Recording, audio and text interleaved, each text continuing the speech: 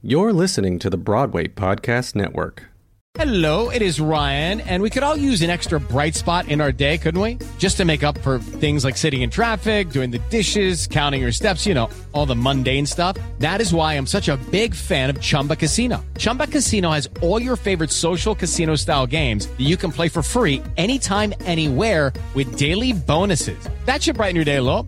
Actually, a lot. So sign up now at ChumbaCasino.com. That's ChumbaCasino.com. No purchase necessary. VGW Group. Void where prohibited by law. See terms and conditions. 18+. Okay, round two. Name something that's not boring. A laundry? Ooh, a book club. Computer solitaire, huh? Ah, sorry. We were looking for Chumba Casino. That's right. ChumbaCasino.com has over 100 casino-style games. Join today and play for free for your chance to redeem some serious prizes. ChumbaCasino.com. No purchase necessary. Void where prohibited by law. 18+. Terms and conditions apply. See website for details.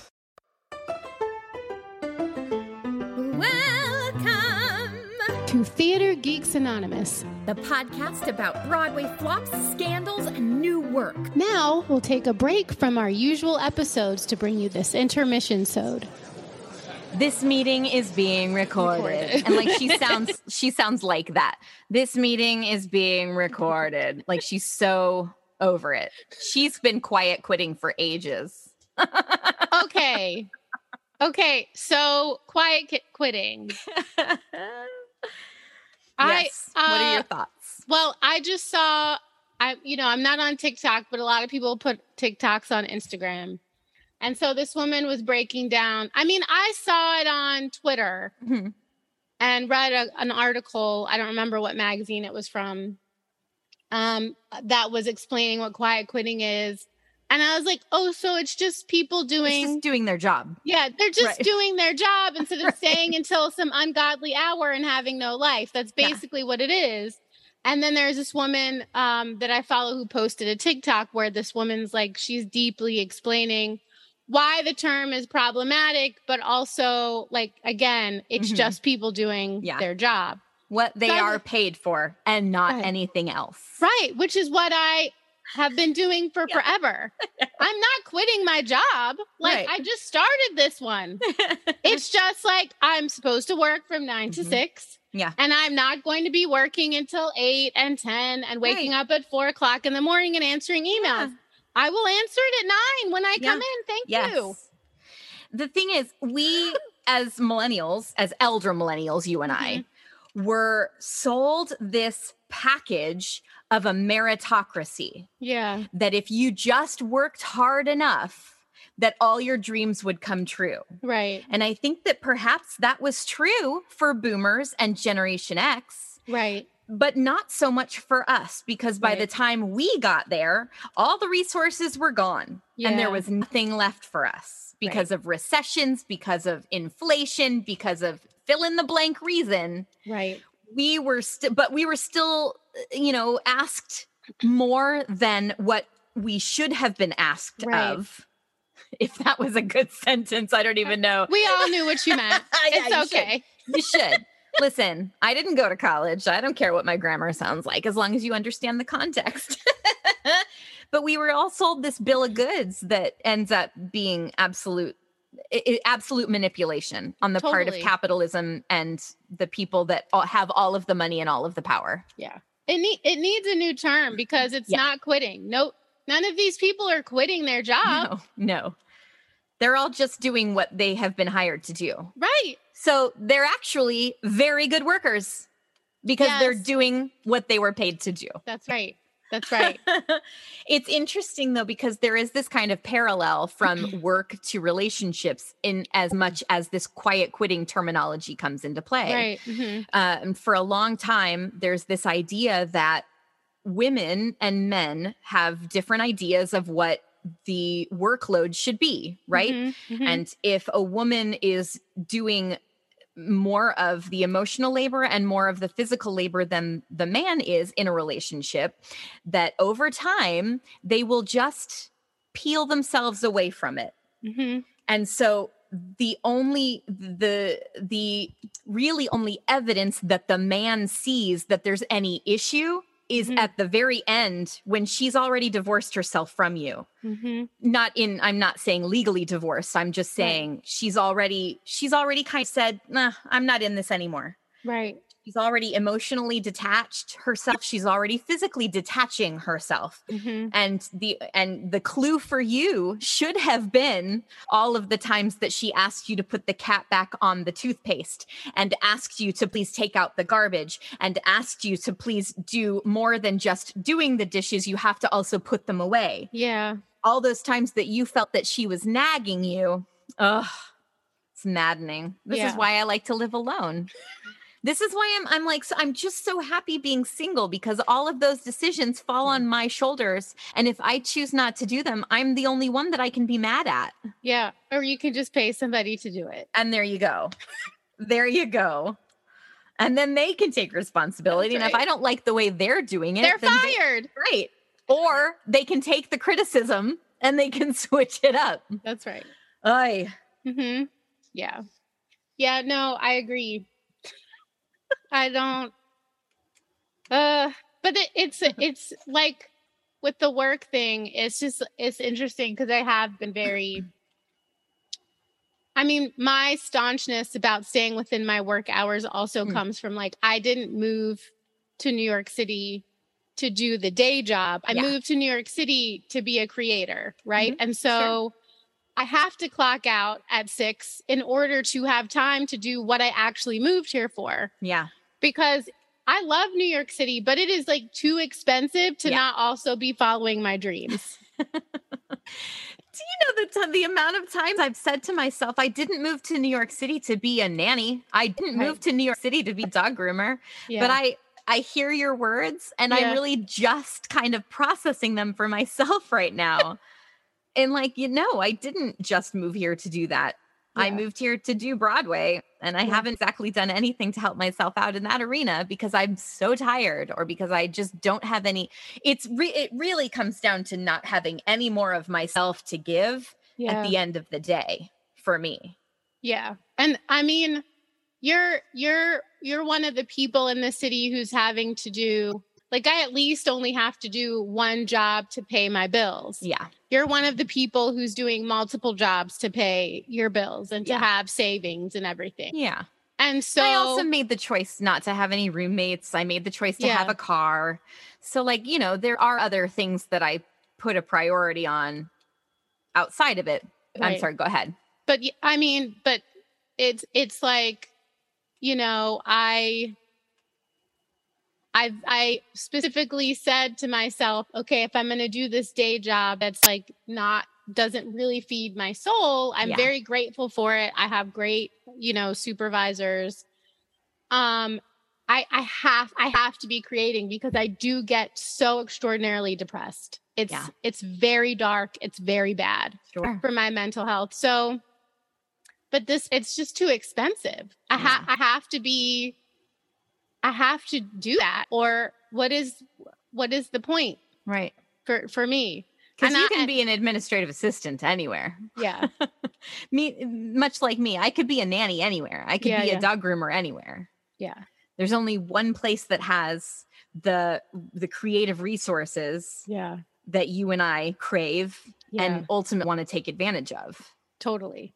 I mean, this community, like, I'm making a short film right now, but it's like the community to do that is all birthed out of theatrical experiences. Yeah. And so, it's, I know people make things their place, but I still have big dreams. Sure. And Absolutely. So I'm like, I also feel like I have to explain myself less here. I was thinking about, my family down south, I love them to pieces, but I often feel like they don't understand what is she doing? They're content enough that I have a steady job with health insurance and everything, right? They're content at least for that. So they don't ask too many questions because at least I've got that and that makes them feel okay. But they're still like, what is she? In their worldview, nobody 40 years old and single and doesn't want children and is like, it's just like, and then when things that happen, like Stephen Sondheim dying, and I can't even say why I need to go in my room and be left alone because I'm in the Yeah. They don't know why I'm devastated. They don't understand, and like the same thing happened with she was, right. But they spent my whole life, all I wanted to do was meet her. And then I felt such a sense of failure that she died before I was that. And so it's like, I can't explain that. I just have to go to my room and have, my moment to myself, and so sometimes things happen when I'm gone and I love them to pieces, but then it'll be like a few days and I'm just like, I need to go home. I need to be home when we're recording. And like my aunties come in and they're like expecting me to hang out. Oh, but we can all this way, which is literally next door. Okay. And I can't, I warned you I was okay. Yep. Oh, gracious sakes. It's just so interesting. And here I'll just be like, tell my roommates I'm recording, like quiet. Yeah. Even though I'm like out here, I can't really hear what you're, but still, I say the same thing to my dogs.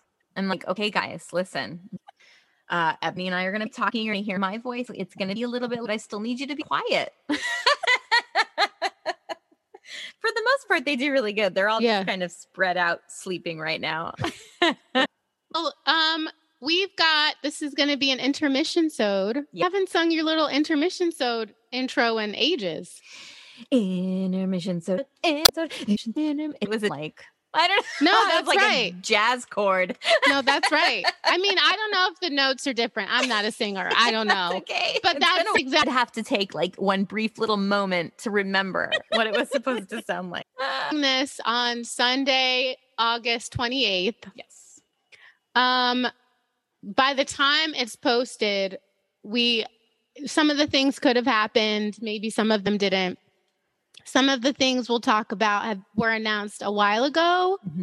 So like, for example, like the first thing I kind of want to just do a follow-up from the last intermission-sode about Paradise Square. Yeah. Where it's like when stuff like this, like the stuff that happened with Rebecca, and just then there was another article and then there was another article. It's like, it's the gift that keeps on giving. I wouldn't necessarily want this gift. It's maybe a white elephant. It's a white elephant gift. But Garth, okay. So Garth Drabinsky, right. As well as, I guess it's not him directly. It's Paradise Square as a LLC. Company. Right. LLC. It's the LLC. Mm-hmm. Are being sued again. Yeah. By now choreographer and stage director. Uh-huh. Okay. Yeah. Tell me a little bit more about this, because I've got my own thoughts, but you'll tell us the facts first. I mean, it's kind of, it's sort of, it's similar to what is happening with Actors Equity. It's because all of it's basically complaint of not being paid. Yeah. And so Garth is not on the LLC. He's not responsible for any, even though he is listed as the lead producer of board, or at least like not make it suspicious, or, also I think keep any investors feeling more confident. Right. And, from the articles I've read, it sounds like, and from being able to have the advantage of speaking to people involved with the show, I think that it's not as much it's not as much fraud this time as it is just like most shows have this hope that, that a Beetlejuice, if you all remember before COVID, Beetlejuice, when it opened, was losing money, like really not doing well at all. Right. And it did something that Broadway shows hardly ever do, right? It's unprecedented how it just sort of ended up skyrocketing. And then it was like you couldn't get a ticket. And that was several months into the run.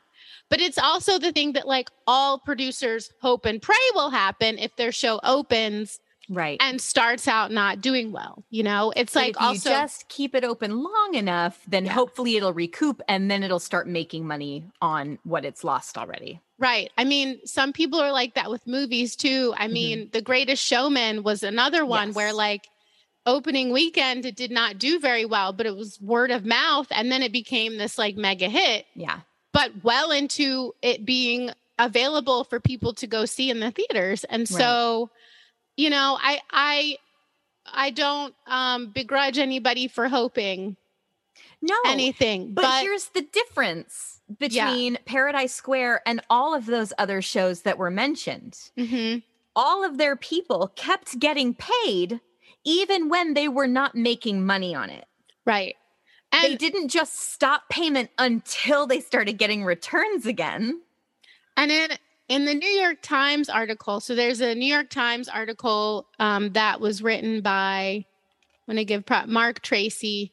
And in that one, he does give a quote from Garth Drabinsky talking about the bond, which you have to pay to the union in order to like start the show. And it also is like, if you lose money, people still get paid. Right. So there was like a $450,000 bond. But when you go to the Hollywood Reporter article, it really breaks down the financials and where things were spent. Right.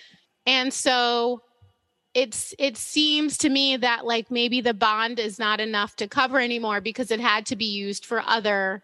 Well, in the Hollywood Reporter article, it does the actual lawyers of the LLC are saying that the bond is only going to be able to cover certain amounts. Right. So it's not enough to cover all of that stuff. And I guess that's where we kind of get into maybe there's some legal issue here because certainly you'd think that if you didn't have enough of a bond to cover a certain amount, that until you did run out, you could keep it open, but then after a certain point you're done, right? Right. No, that makes unless you had a guarantor, someone that was gonna, you know what I mean? And that's will be the case for a lot of these shows that aren't doing well. Spider-Man is the big one, right? They had Sony behind them. It was a multi-billion dollar company backing them. So even though they were floundering, they had this corporation that was able to cover all of these expenses. Yeah.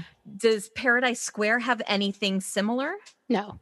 So it's really just singular people that had invested in it. It's very traditional and on the back end. So, I mean, from what I've heard, again, from people I know involved with the show, that the articles are, of course, like sensationalizing Garth's role and if it's fraud and stuff like that. And also, it sounds like they did get paid from the bond. Okay. But again, like having looked at the Hollywood Reporter piece, there's like back pay, including, even though you get paid like as a creative, on the front end, then there are like residuals you're supposed to make after that. And so because they were losing money, they didn't pay out all of that. Right. So that's where the designers and stage managers and directors and stuff are coming in now and saying like, well, we were still open this many weeks, so we're still owed this much money, and that's what you haven't paid. So, this is something else that, because I had asked you earlier whether or not you felt that it was fraud. My vibe is that it's not necessarily fraud. It was just not good planning. Yeah. In the worst way. But I guess my other question is, do you think that having Garth Drabinsky attached to it made it as not as successful as it could have been if it were free and clear of him? That's possible. Because it is, by all accounts, a really beautiful show and a powerful show. I mean, also, timing was on its side. Right. I mean, they're saying COVID had something to do with it, which is, I'm sure COVID did. It's like you weren't getting nobody was getting the amount of crowds that they were getting, before COVID. Right. So, of course, that's a factor. But speaking as someone who went to see the show, like I didn't know what it was about. And that's a major problem with Broadway. Like, you know, I've mentioned this several times about my CTI class, but we had like a whole session where, you know, with somebody in the industry who, you know, said that they had done these studies that showed what people actually want from the information that's mailed to them is what is the thing about? Right. Give me a synopsis. Right. And instead of that, they tell you like who's in it or who wrote it or and the Broadway, dancing or something, which is like, that's what kills me. That's nice. But like, what the heck's the show about? Yeah. That's what a lot of people, it's like Pamela always says, a good story is a good story is a good story. But if you don't even know the story, right, then it's like, what am I seeing? Right. How do I even figure it out? The difference between movies and Broadway shows is that movies, if I said, hey, I'm going to go see that new, and forgive me, I'm coming up with a blank, Keanu Reeves movie. Yeah. Because I love him. He's so sweet. Anyway, I'm going to go see that new Keanu movie. You want to come with me? Oh, yeah. What is it about? I don't know, but Keanu's in it, right? Yeah. Broadway, you don't say, hey, I'm going to go see that new Beanie Feldstein musical. Do you want to go with me? Oh, yeah. What's it about? Oh, I don't know, but Beanie's in it. You don't say that. No, because that's tickets more than a movie ticket. Yes. And, you know. Well, and also because it's when 2.5 hours. Yes. When I was a kid and I would go into the music store and I would look through all of the CDs and cassette tapes of the Broadway musicals that they had, which was a very small amount because it was Central Illinois. Right. I would go to the back of the CD and I would read the synopsis. Yeah. And if I liked the story, I would buy the CD. And if I didn't really care either way, I might still buy it, but I also might leave it for next time. Yeah. And I found a lot of great soundtracks that way. Yeah. Because they gave me the information that I needed to make a good choice. You cannot tell anything from the title of a Broadway show. Case in point, Parade. Yeah. What do we think Parade is about? It is not. It is about not a parade. Right, exactly. It's not what you think it is, and not a nice, light, and airy show. It is dark. 100% no. It is, and it's also like if I hadn't known that was a true story before I started listening to it, then I never would have like fallen down the rabbit hole of Leo Frank's stuff and like, you know, finding out all of the stuff about the true crime aspect of it. Yeah, like that is interesting. That kind of stuff is what compels theater lovers. Yeah. To go and see the shows that are available to us. And I also think, like, to your point, you didn't know what the show was. And so I think that also would lure like tourists or other people who don't know what the show's about. Like now they're okay, here's a way to figure it out. Cause it's not like, at least even with movies, even if you're like, I'm a person who I'm not going to go see something unless I saw the trailer. Right. Right. And so like, at least with movies, you have like a 1 or 2 or 3 minute trailer so you can like see what the thing is about. Yeah. But you don't really you don't have that with Broadway shows. So it's just not unless you're already at the theater and then you see like, you know, the B-roll leading up to it, some of the musical numbers. Sometimes they've got some of the stage stuff going on for plays. But that's when you've already bought the ticket and you're in the lobby. You're already waiting to see it. Yeah. And I've said this before, you know, like there is a risk to going to see a Broadway musical. So if you're coming from out of town, you're a family of 4, you've already spent the money to get into New York City and then to pay and stay in New York City. And that is a huge amount of money right off the bat. Right. So if you have already decided we are going to go see a Broadway show, you're going to buy 4 tickets, but you're going to buy 4 tickets for a show that you know is a good bet. Right. Right. It's true. There's a huge risk, you know, like I don't want to spend even the cheap tickets. I don't want to spend $80 on a show that I'm not sure about or that I'm not going to enjoy or that I leave going, oh, I regret spending that money. Yeah. I could have bought groceries this week. Yeah. Yeah. You know what I mean? Yeah. It's like that's a huge risk. If I'm going to Orlando and I know that I'm going to be going to Disney World, I know that the cost of that ticket is going to be worth it because there's going to be plenty, even if not all of it is my cup of tea, there is going to be plenty for me to see and do. And I will feel like the cost of that ticket was worth it. But you just don't know unless they tell you what the show is about on Broadway. Right. I absolutely agree. I'm curious if there were any polls. I'd never looked this up about when I think about a show like Hadestown that is a new work, but Anais already had an album, which was based on, of course, the story is also this piece of Greek mythology that like a lot of people know as well. So I guess technically it's kind of like a recognizable commodity, but like not everybody knows that piece of Greek mythology. Sure. But you did already at least have this album that if you didn't know anything, you could go to her album, which was on Spotify, and you could just listen and you could get an idea of what you were getting into. Excuse me. I had another piece of musical theater in my head. Oh, Hamilton. With Hamilton, you had Lynn being at the White House, which went viral. So you at least could hear the opening song 5,000 times before you went and, you paid the money to like go see the show. Yes. So everybody, and then he had another bit on like Playbill when they had done another workshop at Lincoln Center.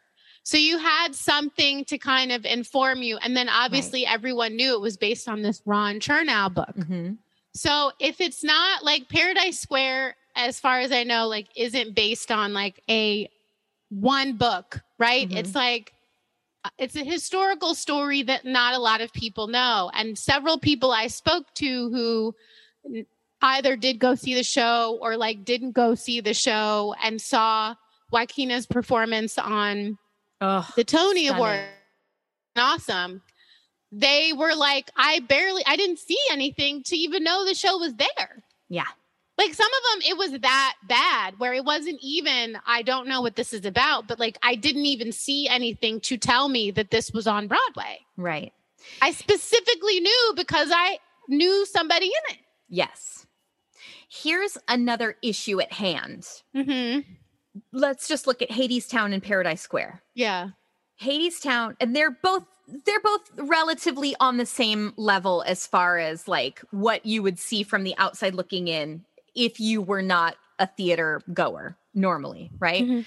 It's not, yes, Hadestown, you understand that might be like a Greek related tragedy kind of thing. Paradise Square, you're not really sure from the title, but they're both kind of unknown, unknown commodities. Right. The difference being Hadestown, the cast and crew were so much smaller.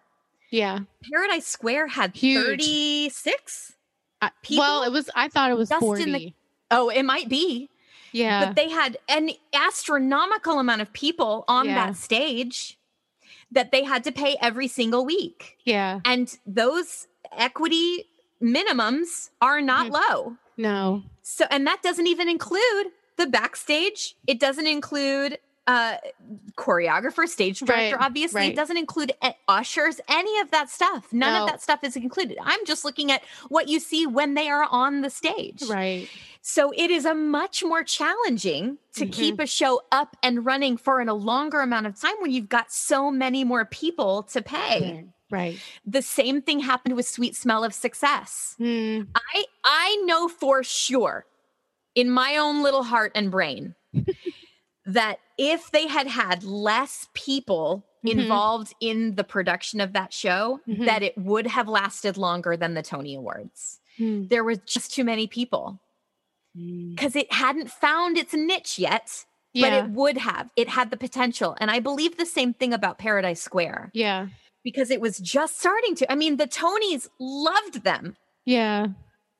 So I think if they could have stayed, if they could have just been a little more lasting and also not in a person that had already been in prison for fraud in a musical, then, I don't know. I mean, I don't know that that's certain, but I feel like it is. Yeah. I don't know. It's tough. It is. But also Hadestown did have Rachel Chafkin, and she had just had innumerable success with Great Comet of 1812. Yeah. What's the name? I said The Great Comet of 1812. But what's the name before that? Warren Pierre. Oh, Natasha Pierre. Natasha Pierre. And The Great Comet of 1812. Yeah. I got caught because I knew that the second part of it was The Great Comet, but it was like Natasha Pierre. That's what it is. Okay. Anywho. And that was, and it's also like, it's just offbeat enough to catch the attention of theater goers who are getting a little bit bored of what the norm is. Right. Mm-hmm. Yeah. Yeah, I agree. I mean, it's going on tour. I believe that's still happening. So I'm glad it's not over. Yeah. But I'm sorry folks won't get to see Joaquina because I can't. Well, she's not going anywhere. You won't be able to see her but I mean, in that Square. Right. Because that it's iconic. I mean, I think that will be, so when 20 years from now, when they're playing back all of their favorite Tony Award, ceremony performances, Jennifer Holliday will always be one of them. Of course.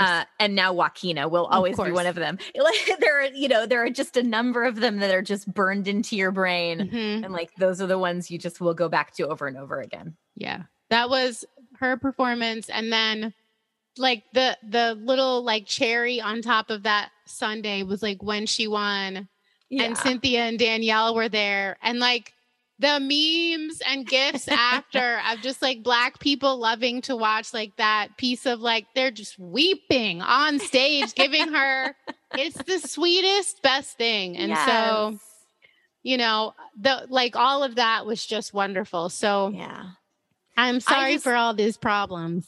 Well, totally. Totally. And I mean, as much as you like want to look from the outside and be like, told you so, it's really, I mean, it's an awful situation all around because it affected so many more people than just the LLC and Garth Drabinsky. Yeah, it's true. It's true. Well, if you all also want to read the Hollywood Reporter article, it's August 1st, 2022, and it's written by Caitlin Huston, Huston. And it, like I said, it gives much more detail on the exact financials of like the amounts and everything. And that's the one I had sent to for Pamela to read. Because I couldn't read the New York Times one without getting a subscription. So the next thing, which is also a follow-up from our last intermission, we'll hop to Funny Girl. And so, okay, I'm sure I mentioned this in the intermission where I had purchased tickets for my roommate's birthday to see Beanie. Yeah. And then, of course, Beanie decided she was leaving, you know, like very, like a week. Actually, it was like a week before we were meant to go was her last performance. So that stunk. Did you get to see Julie Benko at least? But she was amazing. Yeah, that's Julie what I've heard. Benko was absolutely remarkable. That's what from everybody on social media. All of my friends who have seen it are like, that is a star. Yeah, 100%. 100%. You could even she was say amazing. She's the greatest star. I mean, really, she was absolutely wonderful. That's great. And so what's happened since all of that is Julie Benko, even after Leah Michelle comes in, she has like one or two performances a week that have been given to her. So she'll always be playing. Oh, good. Yeah, so is she now considered like the alternate? Yeah, it's something like that. Cause it's just like Leah will have these two performances off and Julie will just be doing it. And that's perfect. That's in her contract now. Yeah, that's the greatest way to, cause you can't just kind of like plop her back in the ensemble and right. Especially now that like she's kind of blown up, like her social media has blown up. I mean, she is a star now in her own right. And I really love that now that we have this new Broadway star where we're not just putting in, you know, the same old people to fill, you know what I mean? Like it's not, instead of having to pull from movies or TV or whatever, which I'm not, you know, knocking much, but the people who have pounded the pavement and put in the work to actually be theater actors and to see one of them like rise like this is just super fun. And she's really talented and wonderful. So we got to see her. She was awesome. Awesome. And thank God we did, because it was like the next day Jane Lynch announced that she was leaving. Yeah. And I loved her so much in that part. So I I do not understand any of the fodder, anybody who is saying that like she's not good or what. I thought she was absolutely wonderful in the part. Jane was a theater actress, wasn't she? Yeah. I mean, this is not like, she is very comfortable up there. Yeah. And I felt she was just like the most loving mother. Her voice is like, it's a character actress's singing voice, you know, so she's not belty, but she's like perfect. Like she was just wonderful. That's nice. And so I'm going to be one of those people who's like, I'm not going to hear anything bad about Jane Lynch because I don't understand what you're talking about because I saw her and I disagree. So that's how I feel. Yeah. But I'm so glad we went because literally she then decided she was leaving early. I wonder why she's leaving early. Do you have any conjecture about that? I mean, I think there must be something to how Beanie and her were made to feel.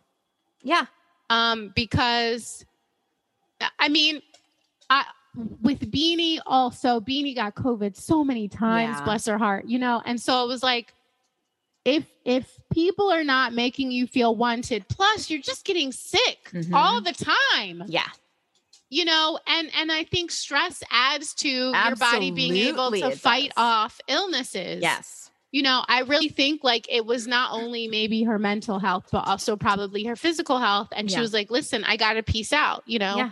And she's not hurting for work in TV and film. So like if theater is going to treat her this way, TV and film will happily have her, you know, and are having her, you know? So, so theater is losing out. And so I feel, I don't know because I'm not friends with Jane. But I feel that was part of it. And, and Beanie and Jane seem to also have very rich personal lives. So it's like, why am I going to stay stay in a toxic relationship? Right. Right. Yeah. I have a loving home I can be and go to. And so, yeah. Yes.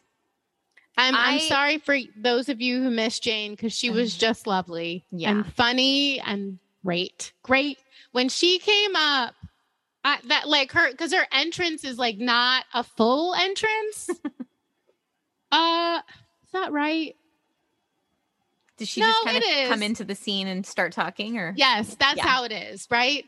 And so, I mean, the roar of the crowd and Julie also getting like just so much love. Like the love. That's great. That audience was so happy. Yeah. They were happy and loved everyone. Yeah. I mean, Grimes, he got, oh my Lord, everybody they just loved the crap out of everybody and they were happy and they were cheering.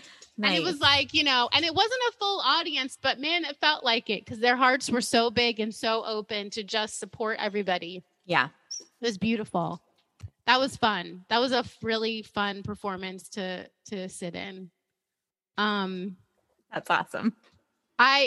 One of the things I also like briefly wanted to talk about was, okay, so there's been, you know, the first looks of Lea Michele is in rehearsals and stuff.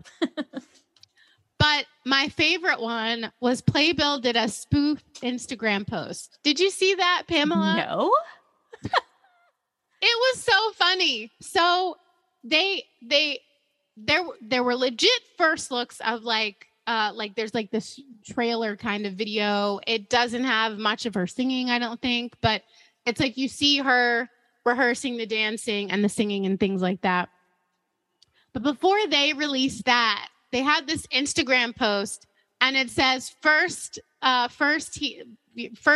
first chance you have to hear Lea Michele sing Fanny Brice. And so it's her picture and it looked like it's got the play button in front. So many people clicked on it. Of Glee? No. Oh. It's not actually a video. So they just tricked everyone with the play button to make them think that they could click on it and watch her sing. But it's just a picture with the play button in front. It's hilarious. And so there's all these people in the comments like, this moron clicked the thing thinking you all are really, you know, it's just the comments were funny. They were really funny. But yeah, I thought that was very clever, that like spoof Instagram post. I have a bit of conjecture. Tell me. And I don't know if it's true. This is just kind of like maybe the way that I think about theater right now is just I almost think that they do things that are mean.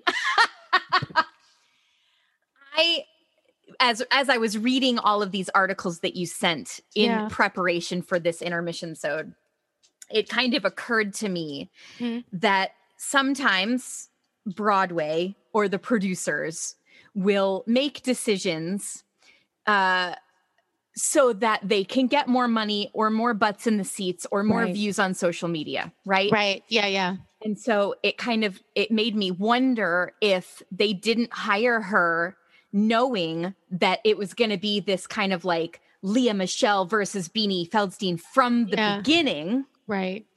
And then when ultimately Beanie felt unwelcome enough to stay, then Lea would swoop in and steal the hearts of the theater goers. Like then it was even more social media presence, even more Twitter, even more, butts in the seats to see, is Lea Michele going to do as good a job? That kind of stuff. And it's uncharitable of me, but I kind of think it might be true.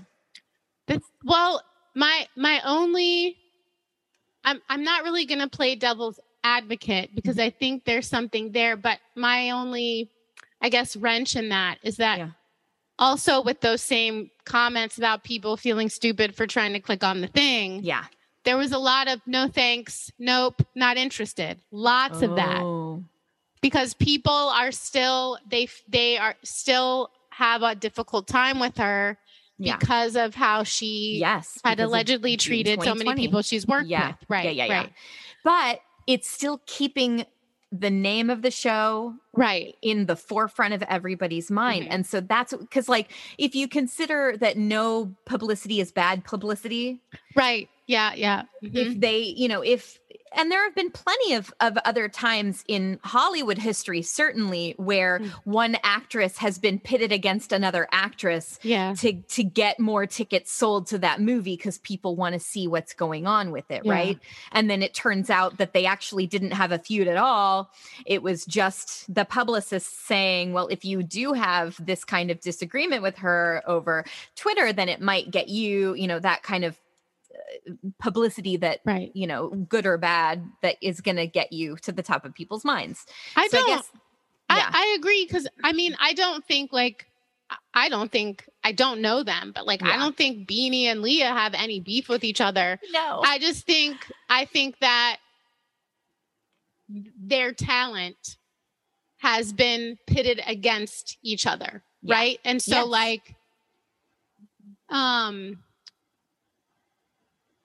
their talent and their looks and everything that the patriarchy deems quote unquote worthy about women has been pitted against each other. Yeah. And has created this media and social media flurry, to your point. Yeah. In order to get butts in the seats and to, and then Julie has been caught in the crosshairs, which I feel everybody knows. Yeah. And that's why there's such a strong sense of wanting to support her. People are buying tickets now just to see Julie to support her. That's great. Well, then also, whether a ticket is purchased to support or to watch someone fail, those tickets are still sold. Right. Mm-hmm. And so the producers still make money. Absolutely. Right. Mm-hmm. And I think, listen, I don't particularly care for Lea Michele. I don't like her actions, haven't spoken very fondly of her. And, and obviously I'm not in the room. I'm just seeing it on social media like everybody else is. Right. But when so many people are coming against her in social media that have been in the room with her, you have to kind of take it for what it is. Right. Yeah. So I'm not the biggest fan of her, but she comes across as someone that is false. And I have dealt with people like that in real life, and there's something that turns me off from that. I can't trust them. Mm-hmm. So that's where I'm coming at with her. Like whenever I Yeah. see her in interviews as Leah Michelle, she doesn't read true to me. So I don't trust her. Yeah. It's a weird kind of thing. That's my own issue. I probably should speak to a therapist. But having said that, I think she's hella talented, yeah. but I don't necessarily want to see her in it. Yeah. Yeah. I did recently watch the HBO Max Spring Awakening I documentary. haven't yet. I really want to, though. I guess I thought that there was going to be more of the performance, Mhm. but it really ended up just being about Leah Michelle and Jonathan Groff. And Oh, really? this is where I have trouble. I love Jonathan Groff. I feel like if he and I worked together, we would be friends, right? Mm-hmm. And I think that you're disagreeing, and that's cool. We can talk about that. Oh, okay. I have mixed.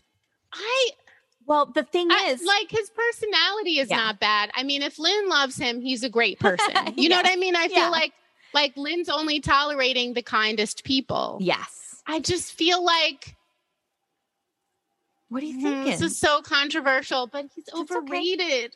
Okay. That's That's how I fair. feel. I'm just like, That's he's fair. fine. Why are we freaking out? Okay, That's all. fair. Absolutely. But I And think that he's I don't think probably a very sweet person. well, and that's ultimately what I'm coming to. I love him. He seems like the big brother of my best friend growing up. Yeah. Like he seems like if I needed a hug, he would give it to me. If I needed to laugh, he would make me laugh. Like he seems very genuine to me. Mm-hmm. Except that he's got this friendship with Leah Michelle. And I don't trust her. And so now that's kind of coming off on him too. I'm curious though, because again, I agree that like he does seem like such a sweet, genuine human being, right? And so that I think he knew her before anything. Yeah. And so before Hollywood and the industry, like she's a woman. And so like, my God, what she's probably had to endure, right? And so she probably does have to put up this wall because even from what we're talking about, they're pitting Beanie and Leah's looks and talents against each other, right? And so if that's been her experience, which I'm sure it has been, right? Oh yeah. Even from when she was 12 years old in Ragtime, I'm very certain of it. Right? And so it's like, you do feel like you have to put up this wall to protect, especially if inside you're like a soft, gushy, like if you're a mochi, you know what I'm saying? Yes. And like, so on the inside, you're like gushy, like ice cream or whatever. You have to put up that like harder protective exterior layer. Yeah. Right. And so that's kind of what I think about her is like, that's happened to her. And, you know, her pain has caused her to inflict pain on others. Sure. But I think, you know, because he knows her so intimately, that's where their connection lies, because maybe that's one of the few people she can just be so herself with. Yeah. Yeah. So, you know, that's what I think. always like, I say these judgmental things and then you like turn it around. You're like, let's see the good in people. And then I leave going, great. Now I'm not seeing the good in people. Buddy. Well, no, I mean, this is the perfect kind of collaboration. This is the relationship that you want to have, right? Because you want to be called to the forefront for things that you're saying that might need to be challenged. And I do need to be challenged on certainly the way that I'm saying things. And perhaps my inner feelings as well.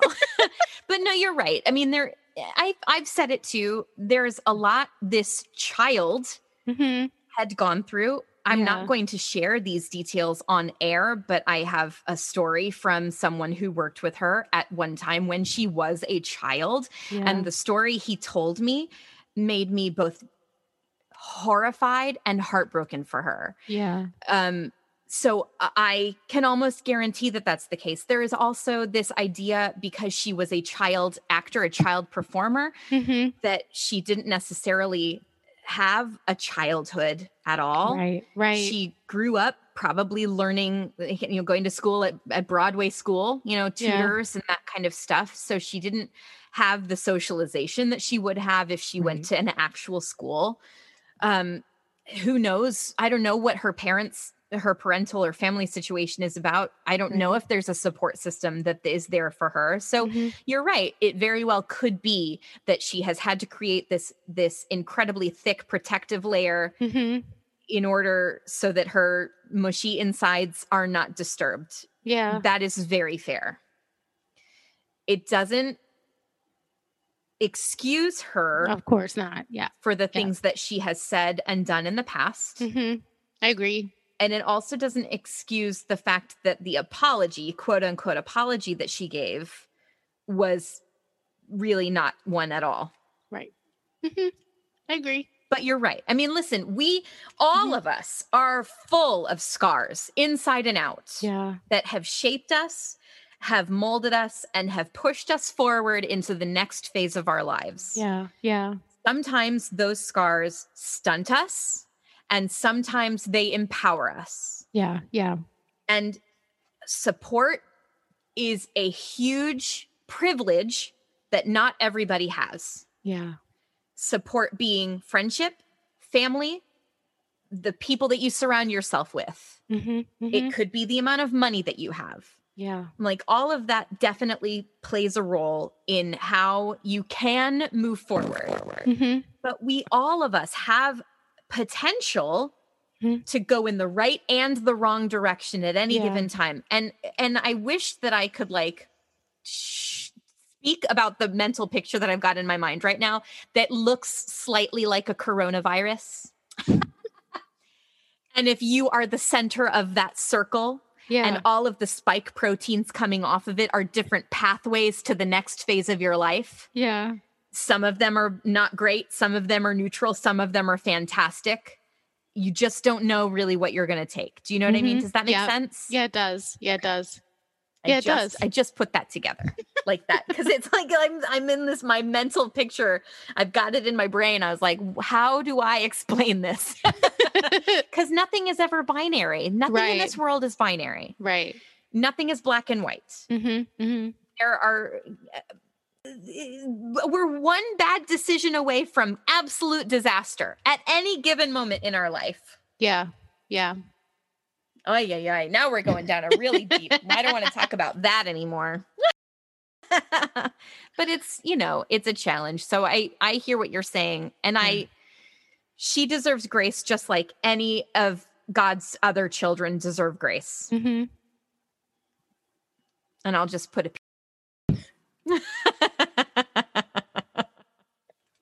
well, I wish everybody, the best. It's a hard one. It is hard.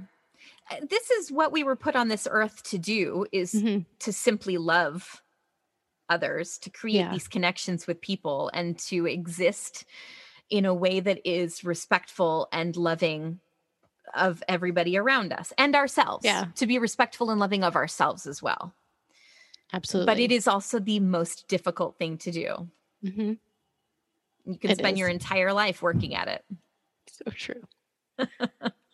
Well, I feel like, speaking of Jonathan Groff, that's a good segue. And this is very brief, but we covered Merrily We Roll Along, like probably at the so long ago, probably at the very beginning of the podcast. Yeah. And I love that show. I love the documentary, The Best Worst Thing That Could Have Ever Happened. Yes.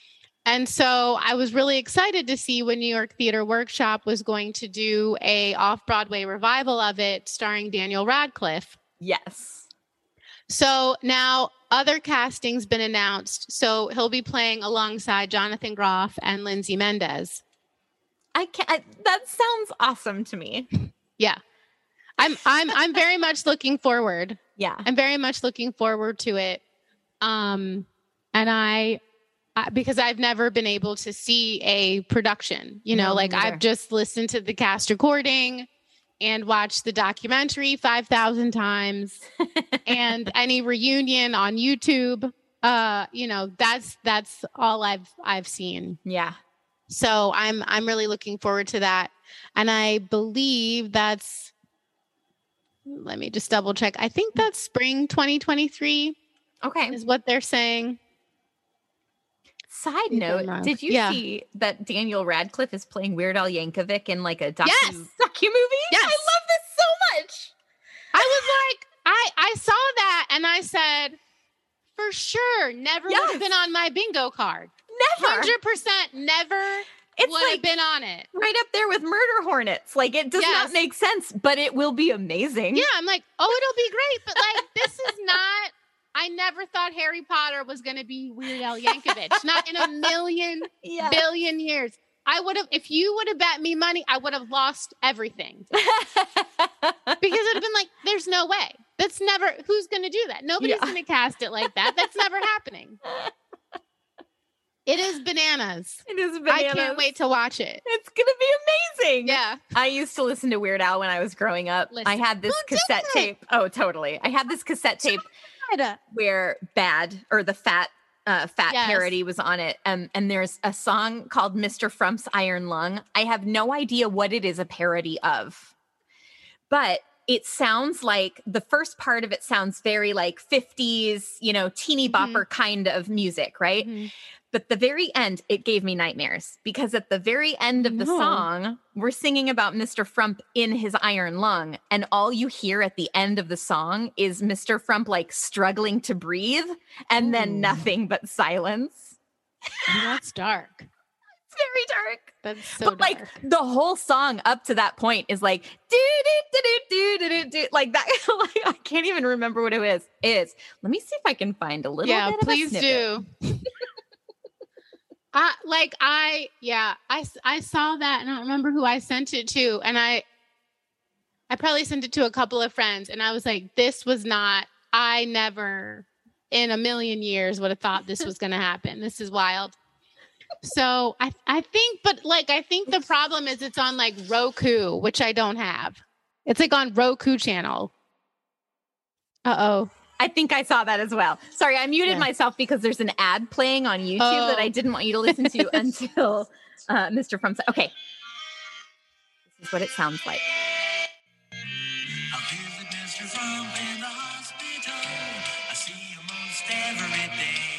It does. It's like a happy, right. And then wait, let me get to the end now, and we'll see if we can listen to the stuff of my nightmares. But in the hospital. Right. So he's probably on an oxygen mask. Well, he's in an iron lung. Do you know what the iron lung is? So when people had polio, it essentially paralyzes everything. And so they would have these enormous contraptions that look basically like a huge metal cylinder that everything is covered except for your head. Like your head is sticking out, but you're like laying down. So your head is sticking out, and they used to have like mirrors above you so that you could see what's going on around you. But like basically you couldn't move, you couldn't do anything. And this sounds terrible. Yeah. This iron lung was using like air compression to make it so that you're opening and closing for you. Okay. So here's the end. Oh, there it is. Then nothing but silence. Like all you hear is like this clunky, like, and then nothing. It's horrible, like stuff of nightmares. But like, it's this really like, oh, yay, happy-go-lucky song. Anyway, these are my childhood memories. How about you? I mean, but yeah, like the iron lung was nothing. Like that was why the polio pandemic was so awful. Yeah. And because it affected children mostly, you'd have these little tiny children stuck in these huge iron lungs, and a lot of them just didn't make it out. Yeah. Awful. Mm-hmm. And that's now coming back. So I know, I was just going to say, I want to strangle people that think that this isn't a big deal, that not vaccinating your children is there's no consequence to that. Because we are seeing very real consequences now. Measles is back, which was almost eradicated.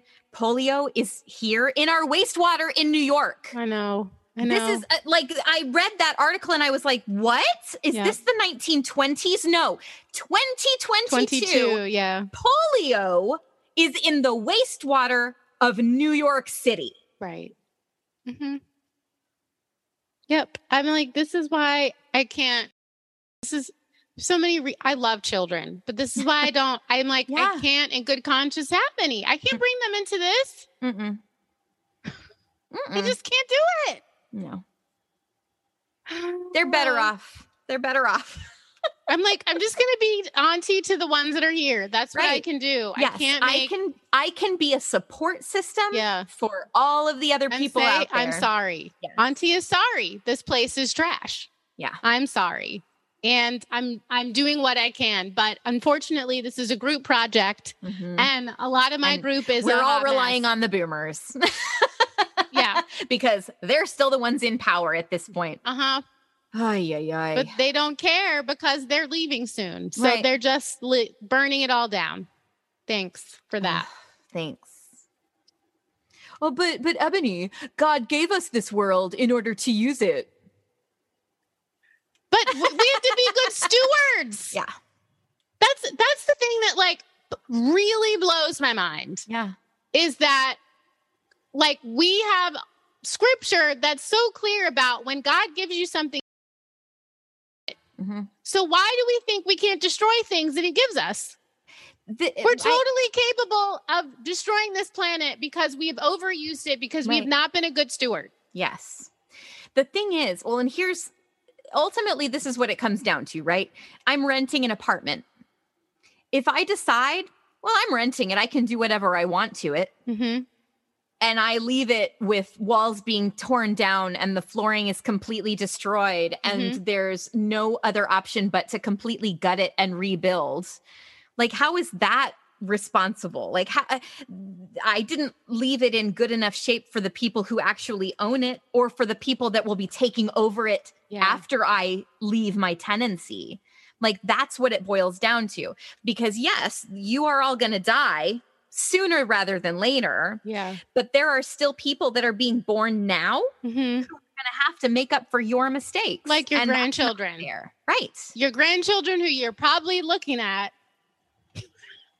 Yeah. What are you leaving them? You're holding in your arms right now.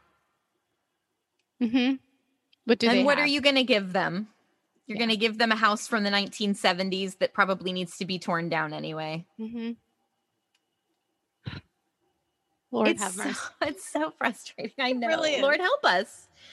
I can't remember. My brother told me that his theory, I guess, is that well, there's a lot of people that have this theory that heaven isn't necessarily this otherworldly place. It's not like up in the clouds. It's not like a different plane of existence, that heaven will be this earth. Yeah. When the time comes, and that Jesus, God, will restore it to its former glory once the end days come. Right. Yeah. But it still doesn't give us free license to use it and throw it out. Right. But yeah, I mean, I agree with your brother, and I'm not going to go deeper into theology. I'll have like on top of that and this and this and this, but I agree with him. Yeah. Okay. I'm like on a depressing. No. Okay. And then, this is what we're going to end on because we also talked about Hadestown. We're going to talk about Hermes. Yes. Oh, my gosh. You tell it. Okay. So like I saw this and I immediately sent it as a text to Ebony, even though I knew that she probably already knew. Lilius White will be doing a limited run as Hermes. And I cannot tell you the excitement I got when I read that because I freaking love Lilius White. She's going to make an amazing Hermes. And I almost want to go and see it again. I know. Just to see her. Yeah. And that's saying a lot because I don't like to leave my apartment. I know. But she's going to, oh my gosh, I just can't wait because it's like one of those roles that really doesn't necessarily have to be one or the other. It doesn't have to be black. It doesn't have to be white. It doesn't have to be male or female. It doesn't have to be anything. It can be whatever. That's right. And Andre put his mark on it. He did. In one certain way. Like you couldn't take your eyes off of him. He was invested from the moment he entered that stage until the moment he left it. And he, even if he wasn't the focal point, like he was there and he was giving all of his energy to the other people on stage. Right. And he's Andre de Shields. Like he is an icon. Lillias White is like sun bright talent. Yeah. Behind is unmistakable. Yeah. And I just love her.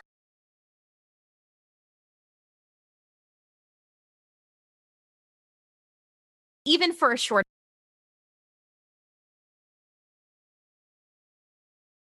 a lot of projects going on. But yeah, it's going to be so thrilling to watch. She will, and like we'll put our own stamp on it, and I lost you. You can't hear me? Oh, now I can. Okay. I heard you say she will put her own stamp on it. Right. Yeah. She'll put her own stamp on it, and like both of us were like, do we need to? Should we go back? We need to go back? Yes. Yeah. The answer is yes. Yes. We should probably buy those tickets now. Yeah. So I'll let you get on that. Okay.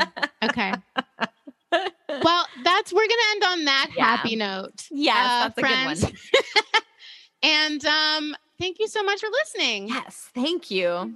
Bye. And thank you also for understanding that our schedule is very intermittent of late. And that is just because both of our schedules have to work together in order to do these things. But we love you. We're always thinking about you. We're just not always on the air. So thank you for understanding. Have a fantastic day. We'll see you next time. Bye. Bye. Thank you for listening to our podcast, Theater Geeks Anonymous. You can follow us on Instagram and Twitter at TGA and on Facebook at Theater Geeks Anonymous. Don't forget to Theater Geeks Anonymous podcast on the Broadway Podcast Network and all your favorite podcast listening apps. Your intermission-sode has now concluded. Shut up, sit down, and turn off your cell phones. Oh, Patti LuPone. Hey, it's Leslie Odom Jr. here on the Broadway Podcast Network to tell you about the Rise Theater Directory, a program of Maestra Music. Rise is a national online resource designed to connect and empower backstage and administrative and creative theater professionals from underrepresented backgrounds. If you work or aspire to work in the theater community, this can help you find your next project. And if you hire theater professionals, search the Rise Theater Directory to find your next team. Create your profile now and get more information by visiting risetheater.org. That's theater with an RISETHEATRE.org, because only together we rise. Step into the world of power, loyalty, and luck. I'm gonna make him an offer he can't refuse. With family, cannolis, and spins mean everything. Now, you wanna get mixed up in the family business. Introducing The Godfather at ChumbaCasino.com. Test your luck in the shadowy world of The Godfather slot. Someday, I will call upon you to do a service for me. Play The Godfather, now at ChumbaCasino.com. Welcome to the family. No purchase necessary. VGW Group. Void where prohibited by law. 18+. Terms and conditions apply.